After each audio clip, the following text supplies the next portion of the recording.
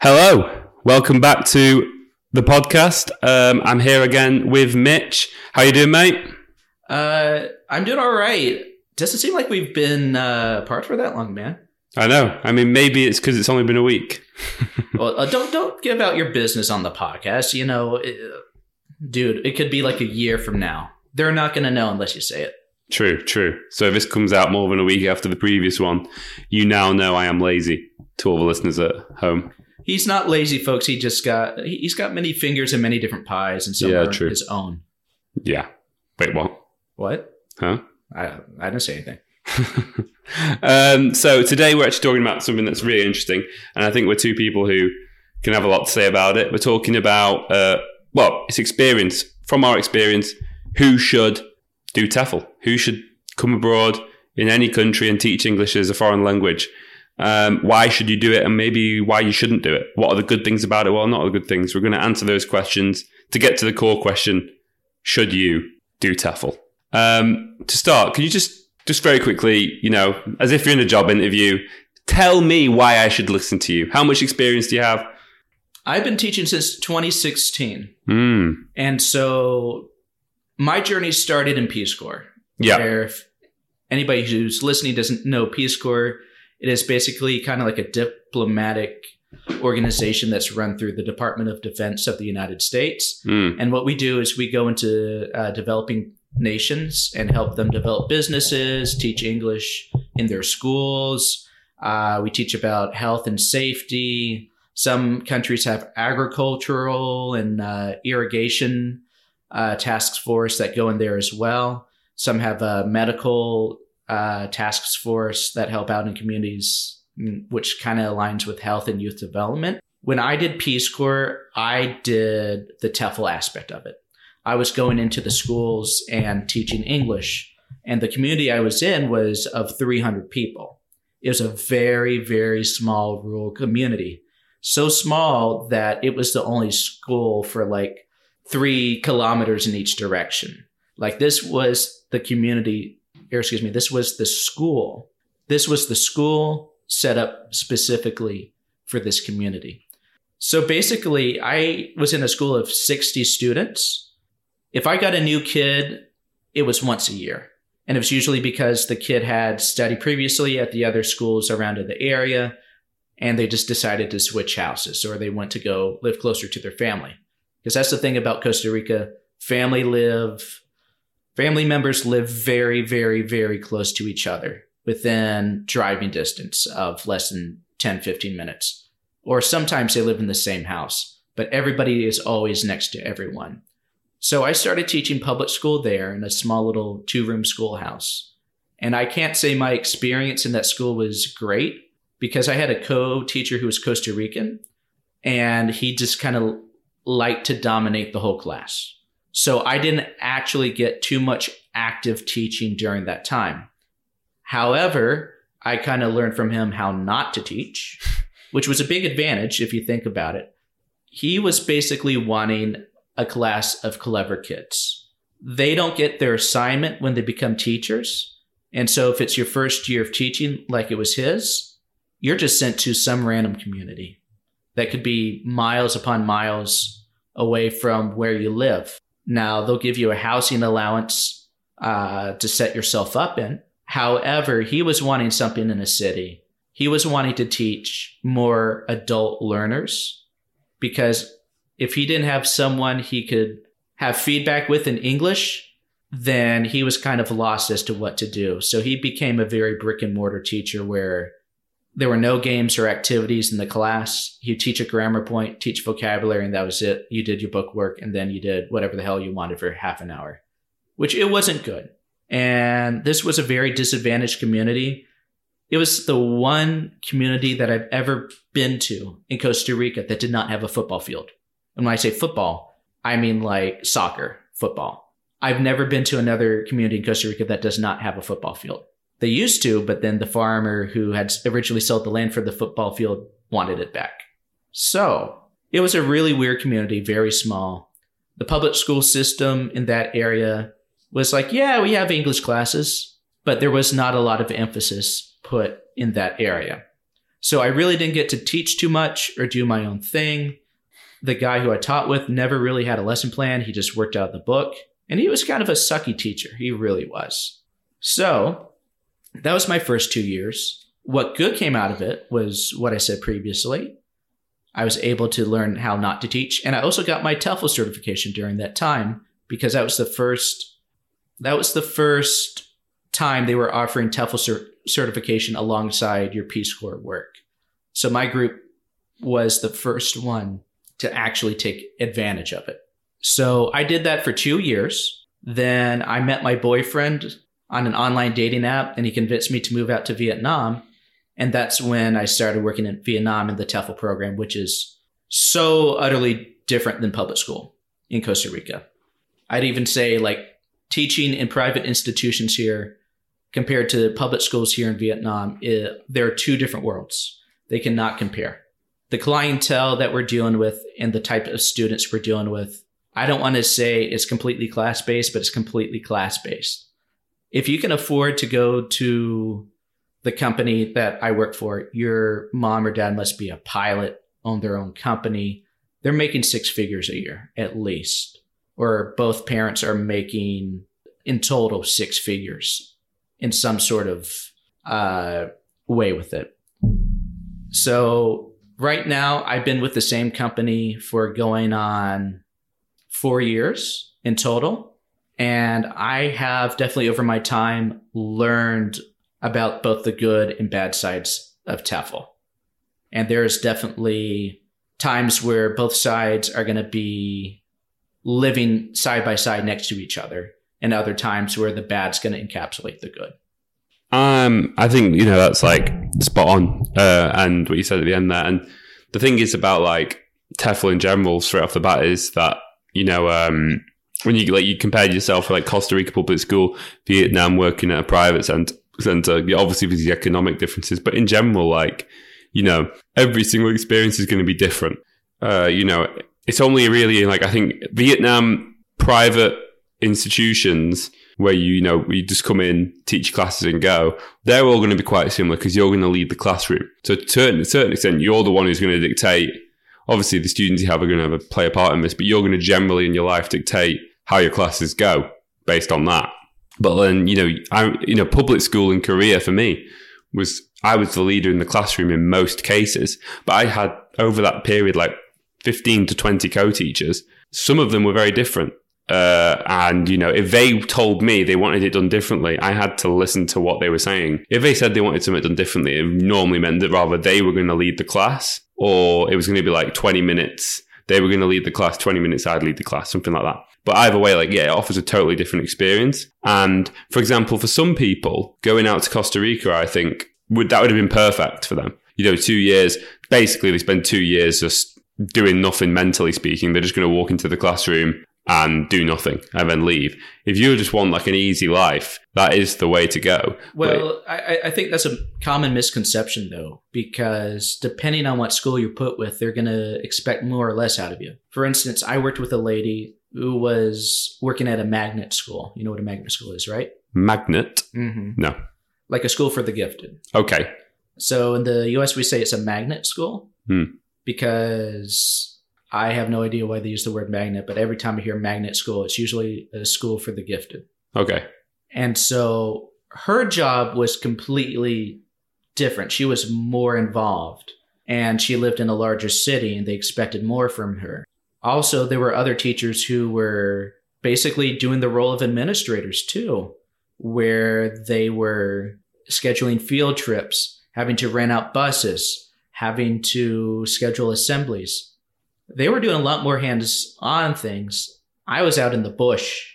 I was, like I said, in a 2-room schoolhouse. Not much was expected of me besides going in there teaching English. And some days we wouldn't even have class because the teachers would be on strike. So sometimes teachers would be on strike for 2 months. Well, what are you going to do with yourself? Well, you travel around the country, which is what you're talking about, which is, the blessing in disguise type thing. But for instance, if I was in a school in the capital, San Jose, what would be expected of me would be completely, utterly different than what is out in the countryside. 100%. I mean, again, like, and what you're saying speaks to the heart of like, the question isn't, I think, should you do TEFL? I think if you're asking that question straight out of the gate, it's probably yes, but you have to understand that TEFL is an extremely diverse landscape of working environments, and you can't actually really guarantee that you're going to land yourself a safe environment in terms of an environment you're going to walk in and have a good time in. But you can do things that will make it much more likely that you're going to find a job that you enjoy and have a good experience with. But you have to look more deeply to find those answers. You know, for example, that Costa Rica gig that you had, you know, it sounds like at times it had been very like hectic in terms of like maybe the organizational side of things and stuff like that. For some people, that would not be what they'd want to do, right? But then if you don't mind having that bit more of like, maybe there might be less for teaching resources, maybe there's less. I'm speaking with question marks on those answers about your situation specifically, but even in Korea, that there were teaching resources, but nothing. I have a lot more teaching resources in Vietnam than I do in Korea. But if you don't mind having maybe less organization, things happen sometimes. You might turn up to work and it might be closed. School's closed, so everyone forgot to tell you. Stuff like that. It can be annoying at times. But if you're somebody who also can take the good with the bad and see like, oh, you know, but I also get to go on field trips with school if you get the right jobs. I get to like play football with my students, stuff like that. Public school might be great for you. But you have to like understand that there's a very clear difference. And just thinking I'm going to get a TEFL job and not understanding that there will be a difference depending on the jobs you get. Massive, huge, indescribable differences. I mean, to further add to what you were saying, I had 15 to 20 co-teachers in Korea. One of them, I just stood there and when she wrote a word on the board, I just said it and that was it. And on my CV, those classes that I did with her look the same as the majority of the classes I did in Korea that were me leading the class and me developing as a teacher and me having an active role in the classroom, being the leader of the classroom, you know. But there are people who literally had her as a co-teacher for 2 years and left, and on their CV it says the same thing as mine does, but they're totally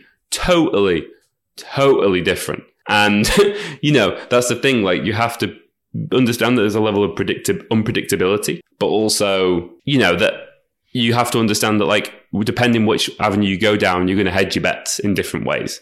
And I think that's the key. I mean, for me personally, like one thing I always say is working, and I'd be interested to hear what you have to say about this. For me, the best TEFL job I've had is probably the US. Okay. And probably the best job I've had is the US because I walk into work and everybody's nice to me. I have the vast majority of teaching resources I'll ever need are already there. I don't need to buy them. I just walk into work, teach, and I go. There's a computer, there's teaching materials, there's a projector, they give me markers. Literally, it's that and that. It's great. And there's a curriculum for me to follow, and there's air conditioning. You know, all these little things add up to a great thing.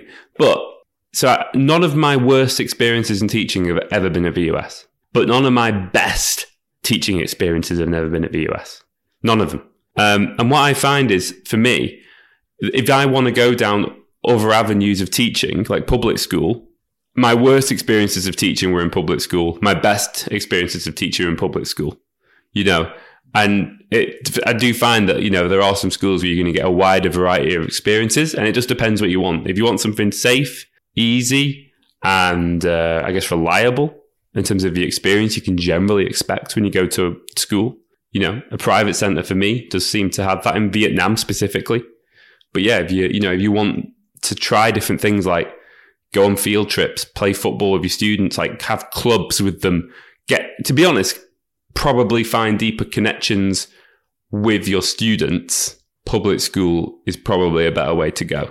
Maybe not in Vietnam though, but that's a different thing again, because every country is different as well. It's not just public, private, right? Pick your country.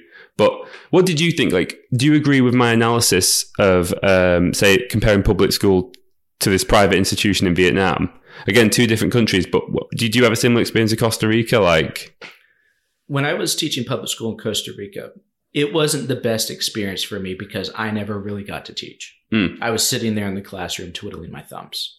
I got to know some of the students. I taught them football, how to play a little bit of football, taught them some more advanced things. On the teaching side of it, I never got to really give a lesson. What about outside of the classroom? Outside of the classroom, I did have students that I tutored. Did you ever interact with, like, for example, for me, one of the massive things I loved about public school in Korea is I was playing football with which every student I had saw me play football or played football with me. Did you have anything kind of like... Yeah, for recess, I go out and play football with the students. It's kind of tough, though. They're between 8 and 10 years old, and I'm a giant compared to them. So you really can't play football. We didn't have a pitch, like I said.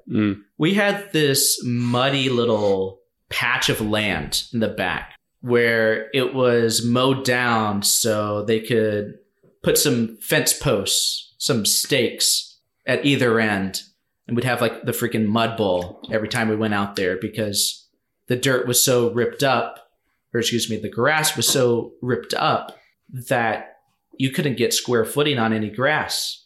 You couldn't grow any grass because it would get ripped up every time somebody went to go run on it. They had a basketball court at one point, but then the hoops got destroyed, which is really weird that they got a basketball hoop when that country doesn't really play basketball all that much. So outside of lessons, yeah, I got to interact and bond with my students a little bit. And of course, I lived, a 3-minute walk down the road from them. We all lived on the same street. There was one street that went through the whole community, and it was gravel.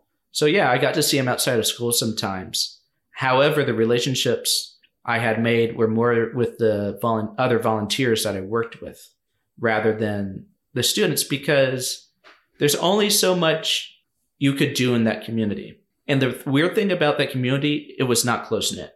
That's the only community I've ever been in that's not been a city that has not been close-knit. And you would think with 300 people, that'd be a very close-knit community. There was no cohesion.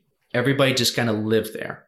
And if there was a community event, we had to go to a different community to participate in theirs, besides maybe having one bingo session to raise money for the school. That was it. We really did not have any sort of community-wide togetherness. Well, that's the thing as well. Like, I mean, obviously that's the gamble, like of TEFL again. If you end up teaching in an area that's remote, you might get a community. It might be like not good at all in that sense. Obviously, you'd expect it to be a tight-knit community, so that does sound very interesting. But even if, like, when you think about connections, I get what you're saying about, you tend to in the end be close to the people who are also just native English speakers, because naturally, like, if you're working all day and you're speaking slowly and clearly, when you go home, you want to be able to speak normally again, speak at a normal pace. And I know a lot of people will want to do TEFL because they want to experience a different culture. And you can definitely go to another one of those schools and you'll get an insight into their culture and to their like community. But then on the other hand, if you do that, you just end up end up like, if you don't learn the language, there's only so far you can go. That's the point I'm making, and I never learned the language of Korean to the point where I could like go into a community and really meaningfully have a conversation with somebody. Right. I did learn Spanish, and I did learn it to a C1 level. Oh, right. Okay.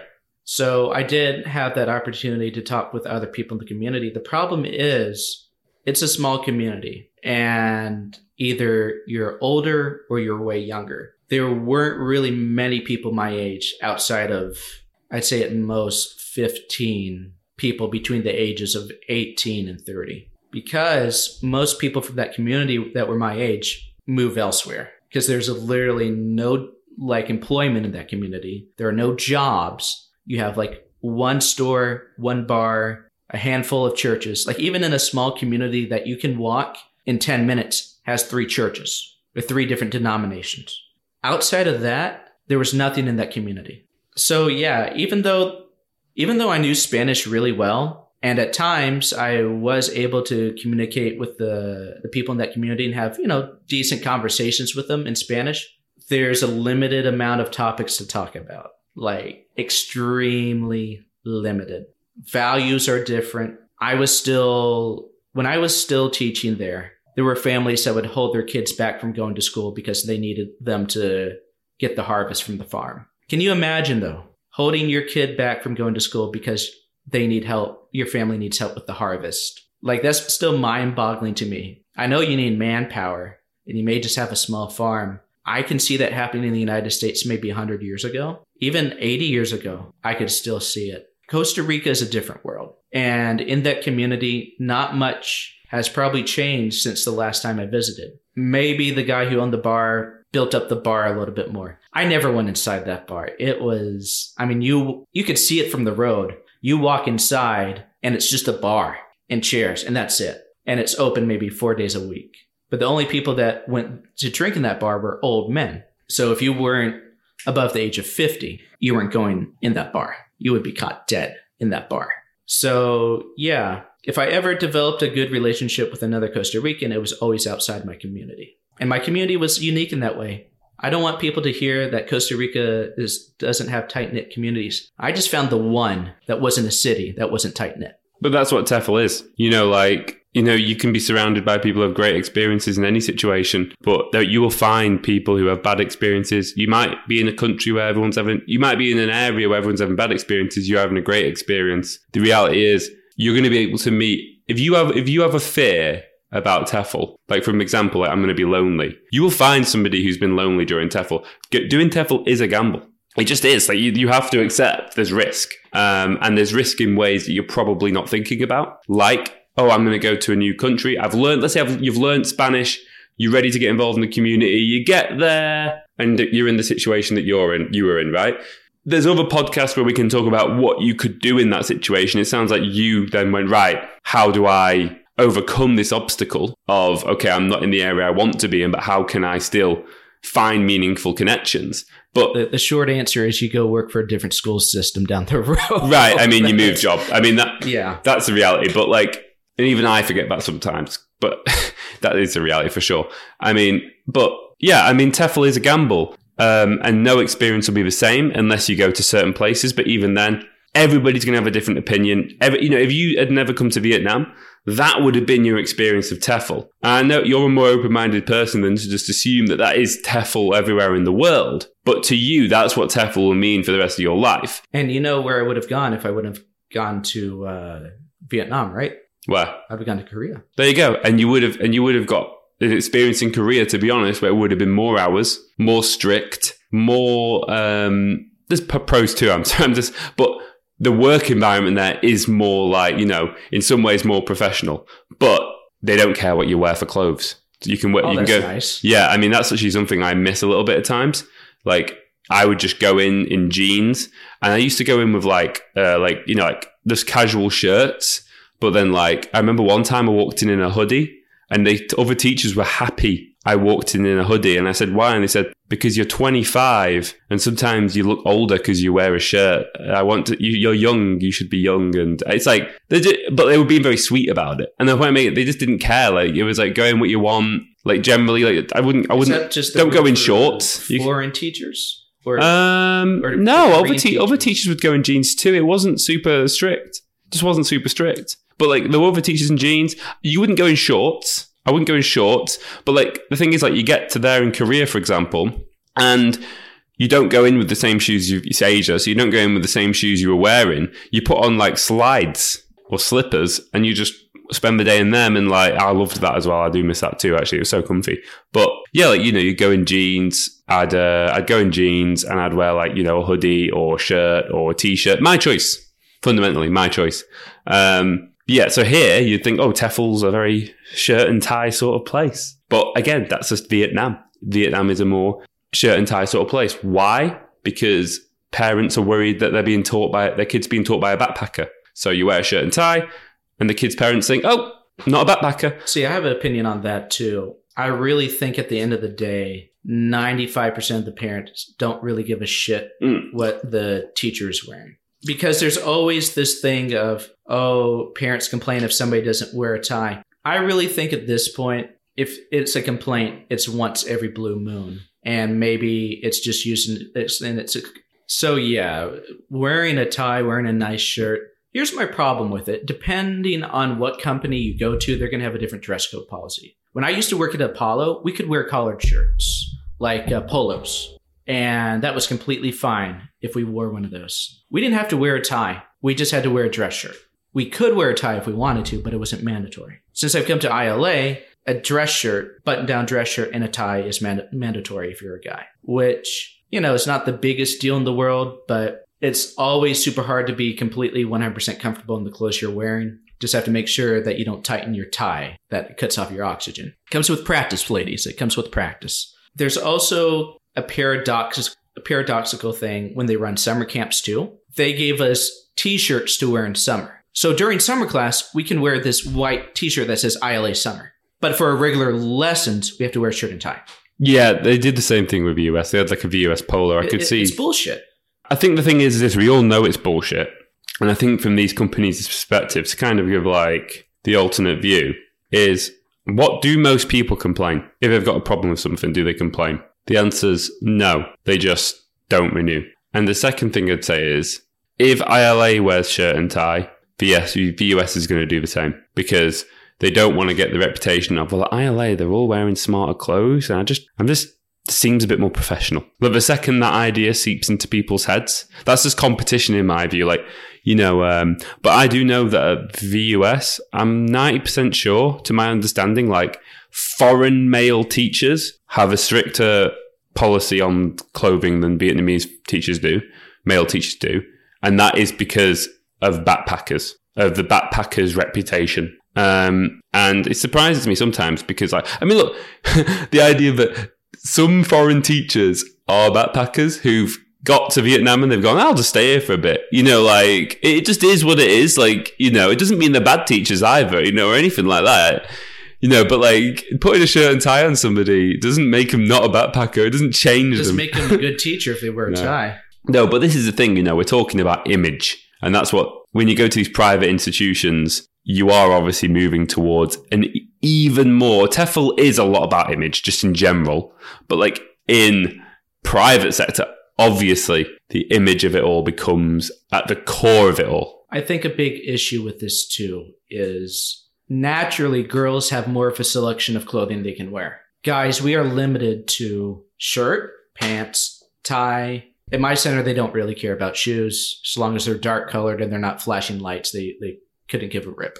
I don't think it's fair that ladies have more of an option. I'd really like to wear a collared shirt some days. I really would like to do that. There'd be days where I wouldn't want to wear a tie.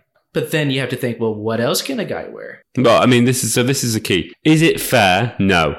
Do we get paid enough where I don't really give a shit? Yes. So, you know, the way I look at it is when I'm driving to work and I can get a coffee for 15,000 dong, I make enough without sounding like a dick for 30 of them an hour. So in Vietnam, we get paid enough where I don't need to be treated fairly. Like, because I actually get treated extremely fairly, as in I'm the winner in this situation. The foreign teachers are the winners. Like a lot of foreign teachers here, not many, but some, you know, I think they get a bit of like a minor victim complex going. It's like, no, big man, I promise we are the winners. Like, yes, the company makes money.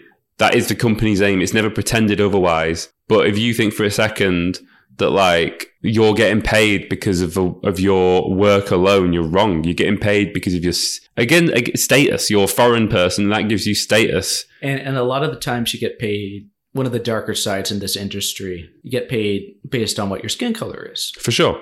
You know, if somebody's Viet Q, which means somebody whose family is from Vietnam originally, but they've moved abroad and then they were born outside of Vietnam. They're not Vietnamese, but they're of Vietnam heritage.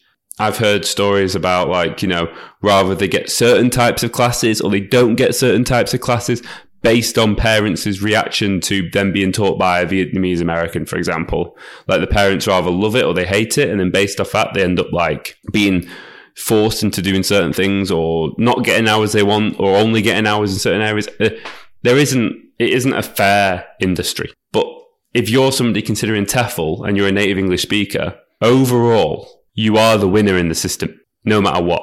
Like, you might not get, I'm not saying that you're like getting treated fairly compared to other TEFL teachers. I'm not condoning that either. I think it's wrong. But either way, we're winners because we're getting paid extra money for more than the native teachers are in many countries. In many countries, we get paid more than the people from that country get paid, and significantly that, with less qualifications than they do as well. Yeah, and I think you bring up a really good point.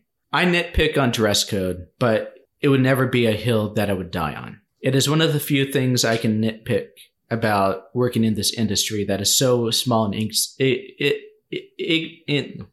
it's so small and meaningless, where it doesn't make a big difference in my day-to-day activities. Now, this is the part where I'm going to have to be very general because I still work for a private institution. And so from this point on, I'm going to be referring to companies in general and not mention specific countries. So listeners, I might be talking in very general words and things like this. However, I would keep this in the back of my mind if you're considering doing a TEFL job, to make sure that you are aware of these things when you try and apply to a private institution that's requiring TEFL certification. The point that you just brought up, Rich, about Vietnamese Americans coming over, I've seen at multiple different companies it turn out many different ways. Sometimes they are treated very fairly, other times not so much. I've been at centers in different companies where they've had Vietnamese Americans trained up for level testing, but the front office doesn't want the Vietnamese American to be the level tester because they believe they are not selling the customer a Vietnamese person. A lot of how they sell here is based on race across many, many different companies. It is based on race. And that's one of the more negative aspects of this industry where, hey, do you want to be taught by a white native speaker from an English-speaking country? Oh, yeah. But many people don't think that, well, there's more than 2 or 3 native English-speaking countries. For instance, everybody thinks, okay, maybe I'll get a teacher from Canada or America or England. Nobody thinks about South Africa. Philippines have English as an official language. India, many people from India also speak English. Many countries around the world who are not predominantly white or have a predominantly white culture also speak English. But what the front office in all these companies sells them is, you're going to get a white foreign teacher from one of the first 4 countries you can name, which is not always the case. That's the more darker side of this industry. I mean, at the end of the day, like, you meet a lot of people who are working as native English speakers and they're not native English speakers. But what do all those people have in common? They are white. If you are white and you're not from a native English speaking country, you can come to Vietnam, and if your English is not even close to native, you can be a native English speaker. Because the parents are going to look in the door and go, cool. And they're going to go, and that's going to be it. I mean, is that right? No, that's really stupid. And that's why it's probably the thing I dislike most about the TEFL industry. It is that, like, it's all image. It really is 99% image, really. I mean, if the kids walk out of the class happy and the parents can see some kind of improvement over time, maybe everything's good. I mean, I work at a preschool in the mornings, and they always take pictures. They make me do activities sometimes that I don't think are helping them really improve their English, but it's a damn good picture to send to the parents and to put on Facebook. I mean, a lot of it's revolved around that sort of stuff, and it's difficult to accept, but that's the reality. But it is a reality, and if you're not living in that world, you're living in a lie. And that's not meaning to say if you're of a different skin color than white, then you can't succeed here. Don't hear that through what we're trying to say. That is completely false. I work with many other teachers from different nationalities and different cultures. I'm more or less speaking on how many different companies, like we've been talking about, portray how their teachers look. Racism abroad is treated a little differently than maybe what we'd be used to back home. Things we would find inherently racist at home are things they get away with here because there's no hard and fast rule. Like, I've been charged more money specifically because I've been a foreigner in places. I've literally gone to a spa, and it's clear as day said, if you're local Vietnamese, you pay this price, you pay less. If you're a foreigner, you have to pay 200,000 more, which is, you can't do that in America. If you did that in America, like, you're going to be on the 5 o'clock news because that's discrimination. You can't discriminate openly. Racism here is more open-ended, and you will see it among many companies on how they market themselves to other people. For instance, I feel as though for the first time when, for this year alone, companies started advertising their summer courses, and this is across many different companies throughout the city and country doing their advertising, I was starting to finally see a collective mindset of not using people of white skin color for the advertisement. And they were actually using Vietnamese kids. And Vietnamese kids who did have a darker skin color, which was amazing, which was great, because it shows it's progress. Because before, I've worked for many other companies where the kid is European for their advertisement, like a kid from a European country. And this was the first year I've seen with many, many, many companies where they were actually using Vietnamese children, even Vietnamese children with a darker skin color, to advertise for their summer course, which I think is great. I think that's a major step in the right direction. However, when I look outside of certain companies and they have their posters outside on their building, it will always show a white teacher.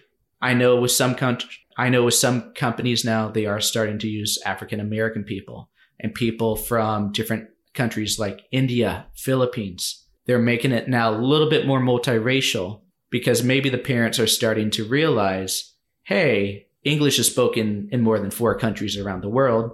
English is a very diverse language coming, in different cultural forms. And for the most part, I think parents are cool with the idea of being taught by someone from India, the Philippines. There's always going to be a handful of people who are not going to be cool with it. Yeah, I think having a native English speaker is still highly valued.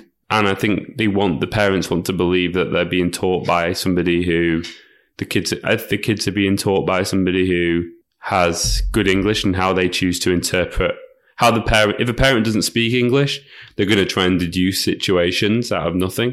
And unfortunately, I think this is something that's going to continue for a long time. I don't see this changing in the near future at all. But yeah, I think like either way, there's still loads of people who of different races who do TEFL and they succeed. Oh, major success, yes. It's just when it comes to poster boy stuff, it is going to continue to be predominantly white people, I think, for the foreseeable future. And if you're not a native English speaker and you're thinking of getting into TEFL, if you are not white, I've never met somebody personally who's not been a native English speaker and not white and not from the country in which they're teaching and have had success in that front. But I'm not saying they don't exist, but I've not met that person. But if you're Russian, you can come here as a TEFL teacher. If you're Indian, I've not met that teacher. I've worked with many Indians where their first language was not English, and they've come to Vietnam and taught English as a TEFL, as a native English speaker. Yes. Really? Yeah. Okay. There you go. Yeah. Like I said a couple minutes ago, don't let it discourage you if you're not a native English speaker. If you have a C1 level of English, they will hire you. 100%. That is true. If you've got less, to be honest, they will hire you. the minimum they require on an IELTS is a 6.5. And that's only coming into effect on people's renewals. So right now, there's still loads of teachers who are native English speakers, in quote marks, but like, I just know they're not going to pass that IELTS level because I've met them. I've spoke to them. They don't understand what I'm saying. Like, I have to speak like I do to my teens class to them, but they're going to come here and be fine. And well, maybe not now, but I don't know. But you can definitely succeed. And there's a lot. This is the key. We're talking about Vietnam. In Korea, the rules are a lot more strict. You have to be from specific countries. If you're not from a specific country, you cannot qualify as a native English speaker. And their list is literally like the countries you mentioned, plus Australia, New Zealand, and South Africa. Which is completely not fair because there are many countries in Africa where their native language is. Yes, and they have. I was actually speaking to a Korean about this recently, the answer that she gave for why they're not accepting those countries was not because it was difficult because it didn't feel like a convincing answer to me, but she was trying to say that it's not because of racism, it's because of accent. No, because she said that it was different. I didn't really fully understand what she was saying, to be honest, but it was kind of like, oh, we just understand like the countries we've got on the list right now. We know them well, but like Korea doesn't know the countries in Africa that have it as a native English language very well. We don't know a lot about them. We'd have to do a lot more research. So we're not saying we wouldn't accept those countries in the future, but right now we're not accepting those countries. So it sounds to me like it's bullshit. Very sweet racism. Yeah, right. Like it's clearly racism. I mean, like it's clearly racism. But yeah, it's one of those. It's not that it exists. Again, there are very successful. I've met loads of people who earn way more than me, and they're not white. Like there's a guy I know at work who earns $2,500, $3,000 an hour. Like he's not white. I mean, I've met people who are on $900K an hour. They're not white. So again, like 900,000 an hour is twice what I'm on. So, literally. So like, more than me too. Yeah, right. So like, there are people out there making mega money. But anyway. And race relations in Asia is another topic for a different podcast. It's not something I could fully speak on either, but I'd say just knowing history in Asia, just the very little that I know, at one point, every country was at war with each other. And so many Asians have animosity towards other Asians. I'll leave it at that. Oh, for sure. And it's a lot more like recent too. And if you compare, like, from what I can see, if you compare like what happened in Europe, where there were a lot of countries fighting, afterwards there was a rebuild. And after World War II, for example, there was a massive rebuild. When Vietnam invaded Cambodia, I don't think there's been a rebuild in Cambodia. I just think it's like it was over, Vietnam left, and then like America invaded Cambodia too. But I just mean when they left, like Cambodia probably had to rebuild themselves. And that's going to lead to some animosity for sure, right? I don't know anything about this. I'm just making basic assumptions there. Right. But yeah. But so what I would say though, when we think about as a whole the question of should you do TEFL, my answer is, and I'd be interested to hear what you have to say about this, is if you are thinking about doing it, the answer is most likely yes, you should. Yes, you should. I think you should try your best to be a good teacher, all these things. But the real question for you is, where am I going to go? And what sort of job am I going to get there? And it's important to do your research and to get an honest, as best you can, realistic idea of what it'll be like to live there. Like in Vietnam, if you come here and live here, you're probably going to do great because you can kind of choose your own work to life balance. And just the money takes you so far that even if you end up picking a job by accident that doesn't pay you well compared to other native English speakers, you're still going to be living great, But if a lot of people go to Korea, the other country I've lived in, and they go with like this massive fantasy. They've been watching K-dramas for 3 years. They get there and it's not the same as what they were expecting at all. And they can have nightmare situations because they've not done the research properly. They've just gone there and YOLO'd it. And obviously YOLO is an important aspect of all this, but you have to do your research or find somebody who does know what we're talking about. Like I used to be very much against travel agencies because I used one for Korea. I paid a lot of money for it. And then when I came to Vietnam, they offered to do Vietnam for me for free. And they just sent me straight to VUS. And VUS has been amazing. Like I got there at the perfect time. So my pay rate was higher. Like my hours were good. And like, I have to say, I think like just that agency just knew VUS was a good place to work. So that's the first place to set me up. Like, right, ideally he works at VUS. So let's set him up and interview at VUS. And like agencies, travel agent, if you get the right agency, you might have to pay them money.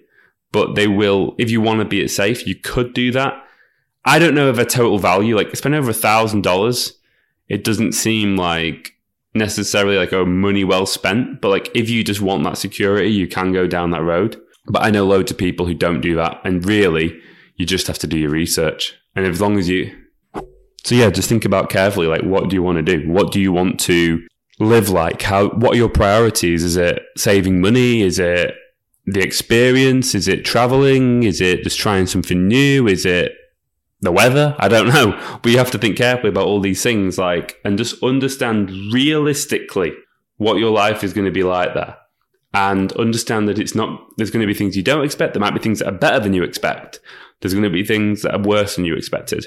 But as long as you go in understanding all those things and keep an open mind, you're going to have a great time. And if you don't, it's good to have a backup plan after like 3 months if things aren't working out. Know how you're going to get out of that situation. But yeah, for me, when I go and like live in other countries and travel, money does play a role because I want to be able to save money to travel more. But other people have different values. So, but either way, like if you're thinking about TEFL, the question really is, where do I go? What sort of job am I going to get? But what do you think, Mitch? Okay, so you make a good point there. Location is a big aspect of moving abroad, but it's not the only aspect. When you move abroad, you might be thinking, man, it'd really be nice to live on the beach. I like going to the beach. I like being around the beach. I want to be somewhat close to the beach. Like, for instance, my company has a center in Vung Tau. I think they have 2 centers now. And Vung Tau is a beach city. It's right on the coast. You could go to the beach every single day if you wanted to. However, you also have to keep in mind, you will be next to the beach every single day. Will that get boring after two months? Will that get boring after 3 months? Will that get boring after a year? Are you that in love with the beach that you're going to want to go every single day? And what if that beach town is not that big? Vung Tau is not a big city. For a foreigner, there are only a handful of activities to do. Luckily, it's a bit of a tourist town, and things are always getting added. But are you always wanting to go to the touristy parts, the touristy bars that cater to foreigners? Ho Chi Minh City. I've lived here for 4 years. Actually, I've lived here for 5 years now. It's going to be 5 years coming July 21st, I believe. I've lived here for 5 years now. This is a very livable city. There isn't much to do besides going to a cafe, seeing a movie that you want to see maybe once, at most twice a year.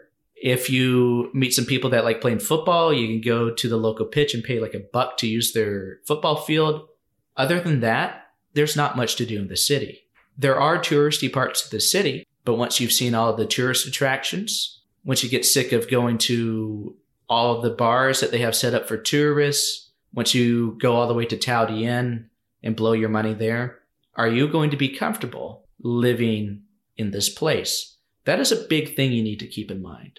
Another thing I keep in mind if you're thinking about doing anything in the TEFL industry is if you move abroad, I feel like everyone should devote at least 2 years to TEFL. If you do 1, I promise you, you will always be keeping that final day in your mind of when your contract ends. And you yourself may not fully get to progress as a teacher. If you do 2 years, even if you're just wanting to do this as a base thing for income, which a lot of people do when they move abroad, they just use this as an income source. Even if you have 2 years, though, you give yourself some room to grow, even if you're doing the base minimum of work required. I would definitely not travel to go do TEFL in another country or any sort of ESL job if all you're wanting to do is travel around the country. And I say that because what you're wanting to get out of the job and what the company wants to get out of you is not going to be on the same level at any point. Because for you, you're wanting to go see different parts of that country, which is great. You should go explore. You should go travel. You should go see new cities and visit new places. However, if that's your sole purpose and you think your company is going to accommodate you going off every 2 weeks and exploring around, well, sorry to cut your dreams short. That's not going to happen. Years ago, 5 years ago, that was still the case. And companies had kept that in the back of their mind that, okay, we can sign short-term 3-month, 6-month contracts with these people. But ever since COVID, they are really expecting people to commit for at least 1 full year. This actually, so what you're saying is correct. As far as like, I think like companies here are quite savvy. Like they're gonna sell you on one thing and then they're gonna get you here and like sit you down and try and get a different set of behaviors out of you. So like if you start traveling all the time, like for example, so at my company, most people go part-time at the beginning, and part-time means that in theory they have unlimited holidays. They can just take as much vacation as they want because the company hasn't really invested much into you. They're not paying for health insurance or anything like that. So like, they literally pay you for when you work. So, but the problem is with that is it's great as long as like, if you go on holiday and come back and then they keep giving you hours, like plenty of hours, like enough to then go travel again, it works out. If you come here and do that all the time, some people do really well out of it. I know somebody who went like to Japan for 3 weeks and they came back and I assume they got hours again. Like, but and they do that a lot. They travel a lot and like they live that part-time life. And I think that it just depends on your situation. Like if you're like in a situation where, okay, I have money saved, but I would like to go to that country for a year, live in the country and travel, then you need to find a job. Again, like I was saying, find the job that will accommodate your lifestyle where you can travel. And then they might not give you that many hours, like when you are back, because they're going to think, well, I'm not going to give this person that many hours because they're not that committed to the company. I'm going to give it to somebody who's been committed to the company. But you'll earn enough to probably pay your rent and eat and like sleep. And then maybe it might contribute a bit towards you traveling. But you're going to be living on your savings for the traveling side of things because the company's only going to really give you what you're giving it. Still, that reality still exists. They're not like, they don't want you to go on holiday all the time. What they want you to do is to teach and make them money and then you earn money. So again, it's about finding the right gig. But I think what you're saying is an important point. Like it's that dream that people have. You need to detach yourself from your dreams a little bit when you're making these real decisions. Chase your dreams, but understand what will this job want from me? They will want you to teach. They do not want you to go. In Vietnam, for example, you don't. So again, this is an important point. Another example of picking where you're going to live. In Vietnam, most jobs are like you get couple of weekdays off. I get Wednesday and Friday off. So I can't even travel anywhere really on my normal schedule because I have Thursday evening to work. I have a lot of free time, but that is a reality. And you compare that to like Korea. I had more time at work, but I did have weekends off. Korea is also a smaller country geographically. It was easier to travel. So every weekend I could travel. Every week I could travel. But, there's pros and cons again. You have to choose what matters to you. You have to choose what you care about and pick the right gig. But if you just blindly go in thinking, I'll figure it out when I get there, they're probably in the tens of thousands, if not the hundreds of thousands of person to do that and regret not doing the research. Do your research. I promise it's worth it. Join expat groups in that country on Facebook. It's such a basic thing. There's a million people always asking for example, on the expats in Ho Chi Minh City, what is the average pay rate here? And you can just get a general idea. Those are intelligent people, really. They're going on asking the people who live here, the other foreigners, and going, hey guys, like, what's the pay rate I should expect? Basic, but common sense. Yeah. To that point, expat community groups on Facebook can be a great resource. At the same time, though, you're getting an expat view of Vietnam. I'd even say go the extra mile and find a local Vietnamese person who speaks English to talk to, who may or may not work around the TEFL industry, or at least can tell you about places to go rent an apartment. A lot of these expat community groups do have realtors in them, but they're trying to sell either A, luxury apartments at astronomical prices, or B, they're trying to sell small little dingy 40 square meter apartments for $15 million in a part of the city where you don't pay that price for that type of apartment. Well, what they're trying to do that, if the second I see a rent advertisement in dollars, like they've put in brackets the amount it is in dollars, I know that they're overcharging by miles because they're trying to like switch your brain from like Vietnamese money to US money. And then you go, oh, well, that's not too bad. Like $900 for a 2-bedroom flat with a sea view.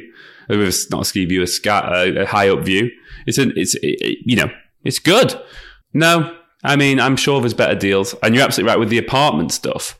That's the thing that I've failed on. Like, really, I need to find where the Vietnamese people are going for apartments because I was speaking to someone the other day and it looks like they're a Vietnamese person and they're probably, I mean, I have a pool and I have a cleaner and I have laundry done for me. So it's a bit complicated, but like I pay $8 million. She's going to be paying $5. And I thought, well, I clean my own flat most of the time anyway. I use the pool not that much. Like, I could save over £100 a month here, like, you know, but it's finding those deals because they're going to try and charge you extra.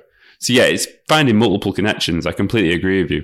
I mean, for the apartment you have here, I feel it's reasonable because you're also getting the pool and the exercise room. Yeah. I feel like that's a fair I price. feel like this, actually, to be fair, I like it here. It's fair. Again, like, I just give them a bag of dirty laundry whenever I want, and the next day it's clean. And if you're wondering how much 8 mil is, that's like £300. Yeah, $400. Yeah. Something around there. It's a joke. This is the thing. In Vietnam's every country is different with TEFL because Japan is more expensive in England. They get paid less than we do over there in real terms as TEFL teachers. So they break even. Here, we do live like kings and queens. That's just a reality. Like, you know, and even if we don't, I've just got a studio flat. Like, it's small. I don't want to live like a king per se. But even now, I know how lucky I am. I'm a very lucky guy to be living in such a nice place and to have all these. I never thought I'd live in a building with a pool. That's crazy. It's just crazy. Sometimes I have to like close my eyes and go, you live with a pool. You have a pool. Like, when my friends visited from other countries, I said to them, bring your swimming gear. I have a pool. Like, it's crazy to say. When I say that out loud, it's like, wow, you know. But that's because I picked Vietnam. You go to most TEFL countries, you're probably not going to get a pool. You know, you're just going to try and find somewhere near the sea if you want to swim. You know, like, but yeah, I think pick your location. Speak to local people, like you said. Speak to other foreigners who live there. The more research you do, the more you're going to like understand the situation and get like a real grasp of it, and then you can go after something. Like, there is going to be a job that's going to like offer you under the rate market like payments. They're going to try and sell you that because they're just hoping you don't realize that you can find, if you put in another couple of hours of research, you'd get a job that pays you more. And that's one of the good things that those expat communities are good for. If you are asking about a TEFL job and salary, people are going to be honest. And if you're telling them what you're going to get paid, and if the rate's lower, they'll just tell you not to take the job and say, I demand to get paid at least the base minimum. Because that happened to me. When I first came here, I was going to choose between Apollo and ILA. ILA was offering me $420. That is not even on the scale of scale 1. And ILA offered me $420. Apollo offered me $425, which is their primary first scale. I was like, okay, well, I'm going to just go to the place that pays me higher. And so at Apollo, I did get paid more money initially. I did make the switch later to ILA a year later, and I've really enjoyed my choice. I love working for my company. With all the faults that it has, I do think it is one of the better English companies there are, and the way that I get treated at my company is excellent. I think as a teacher, I myself, knowing the effort I put into it, and on the terms you're speaking of about being financially stable, I get paid so well here that I never have to worry about money, ever. I can save for many different things, like hundreds of dollars per month. And I never have to worry about at the end of the month running out of money, ever. That's one of the big benefits of living here. If you work here a while like I have, you will make some serious dough. You will live in a country that has a very low cost of living. It's gone up a little bit over the years, but compared to every other country it's around and how much you get paid by your company, Vietnam is the place to be. When I can go down the street and get a pork chop and some rice and a little bit of salad and maybe some pickled vegetables, when I can get that for about $4 and I'm making over $20 an hour, and every night I'm making like $40 an hour, and I do that multiple times a week, that's a lot of money. That adds up. When my apartment is only about $600, $650, I have a lot of money left over where I can spend on whatever I want and do my own thing and save for whatever I want. The cool thing about living abroad in this country and working for one of these companies is you're never going to have to worry about money. The thing I would say to caution people who just want to come over here and just kind of not try and just try and rake in money, the one thing I would say is it really worth fucking with a kid's future? That would be my serious point I would ask anybody who's considering to come over and not willing to at least try. I'm not saying you're going to be a great teacher off the bat. Nobody is. Nobody is a great teacher and knows all the skills and all the techniques. I can't even call myself a great teacher. I'm good at what I do, but I would never champion myself as the most star-studded teacher. I've known many teachers across many different companies who are just here for the money, and they want to do it to fund whatever they want to do on the side. They want to go out and party, go to the club. You'll find that in every single company ever. And if I ever had a one-on-one sit down with some of these teachers, I would say to them, why is it that you have been given an opportunity to make a huge impact on a student and you've just dashed it aside on the rocks?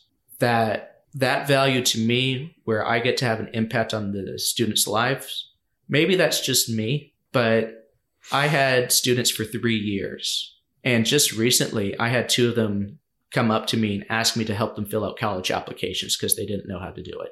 Or they had come to me and ask me, yeah, hey, I'm thinking about going to Canada, maybe Netherlands. Like, I don't know really what university is or how it's set up or how you pass beyond, taking a test to get in. But the joy that I got from that I had these students for 3 different years. And I will plug ILA because I did make these connections at ILA.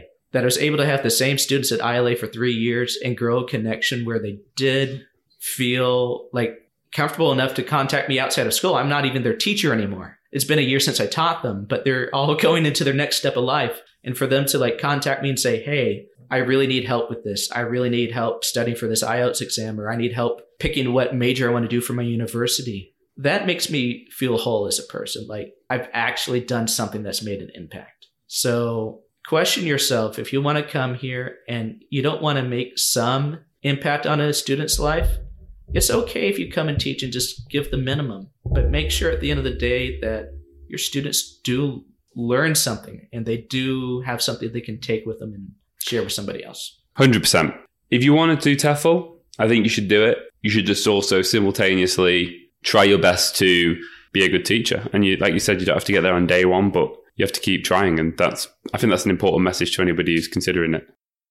Because there's a lot of good things about TEFL. I mean, we've spoken about them really. I mean, but one thing I love about TEFL is now that I have the skills to feel comfortable in the classroom and be a good teacher, I can take that to so many places in the world. And I know once I get used to that environment, get used to the textbook curriculum, whatever, I'm ready to go. I'm ready to continue to teach English as a foreign language.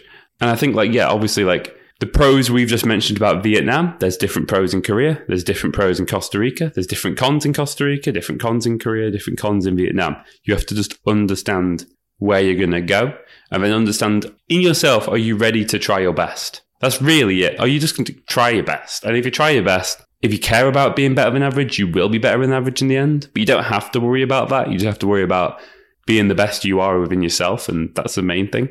But, I think the thing is as well, one thing I do want to add is, one thing I love about Vietnam, for example, is when I go to work, I'm surrounded by other foreign teachers. So I can have, what I mean is other people who can speak English more specifically. And everybody at my work can speak English. When I lived in Korea, there were schools I went to and no one spoke English, even the other teachers.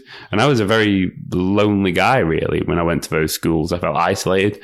Sometimes there was miscommunications and I felt disrespected even though it wasn't meant as a disrespect. It was just lack of a language barrier. But I think that's another thing you have to ask yourself. Are you okay with working somewhere where the only person who speaks English? If you're going to do that, I would really recommend learning the language. But, what are the pros that you have about TEFL? I think as a whole, TEFL is highly adaptable. And like you said, as long as you can learn the curriculum in the textbook of the school that you're currently employed at, then nothing is going to stop you from employing everything else that you've learned. And after you've taught so many years, learning the curriculum in the textbook in another company is going to be so much easier. And any game or activity that you play with TEFL is universal. It's just not to one school or one school system. It can be applied in any situation. It can be applied in public school. It can be applied at multiple different English companies. Ultimately, what you learn as a TEFL teacher is how to be adaptable, how to be flexible, how to be able to change on the fly, and also be able to structure a lesson plan that allows you to not only make it fun for the kids, but also get across the grammar point or vocabulary you're teaching that day. I really enjoy working at ILA, and I'm not just saying that because maybe people are listening. I seriously, like, bottom of my heart, I do enjoy working at ILA. Everything is provided for me, like you said, at VUS, resources, materials, markers. I'm treated very respectfully. I'm not looked down upon. Whenever there's a problem, I know I can go to my manager and talk about it, and he's not going to get mad or just tell me to suck it up. I know that he will help solve the problem with me, or if not, he'll find someone that does know a solution, or we could come to a common meeting point.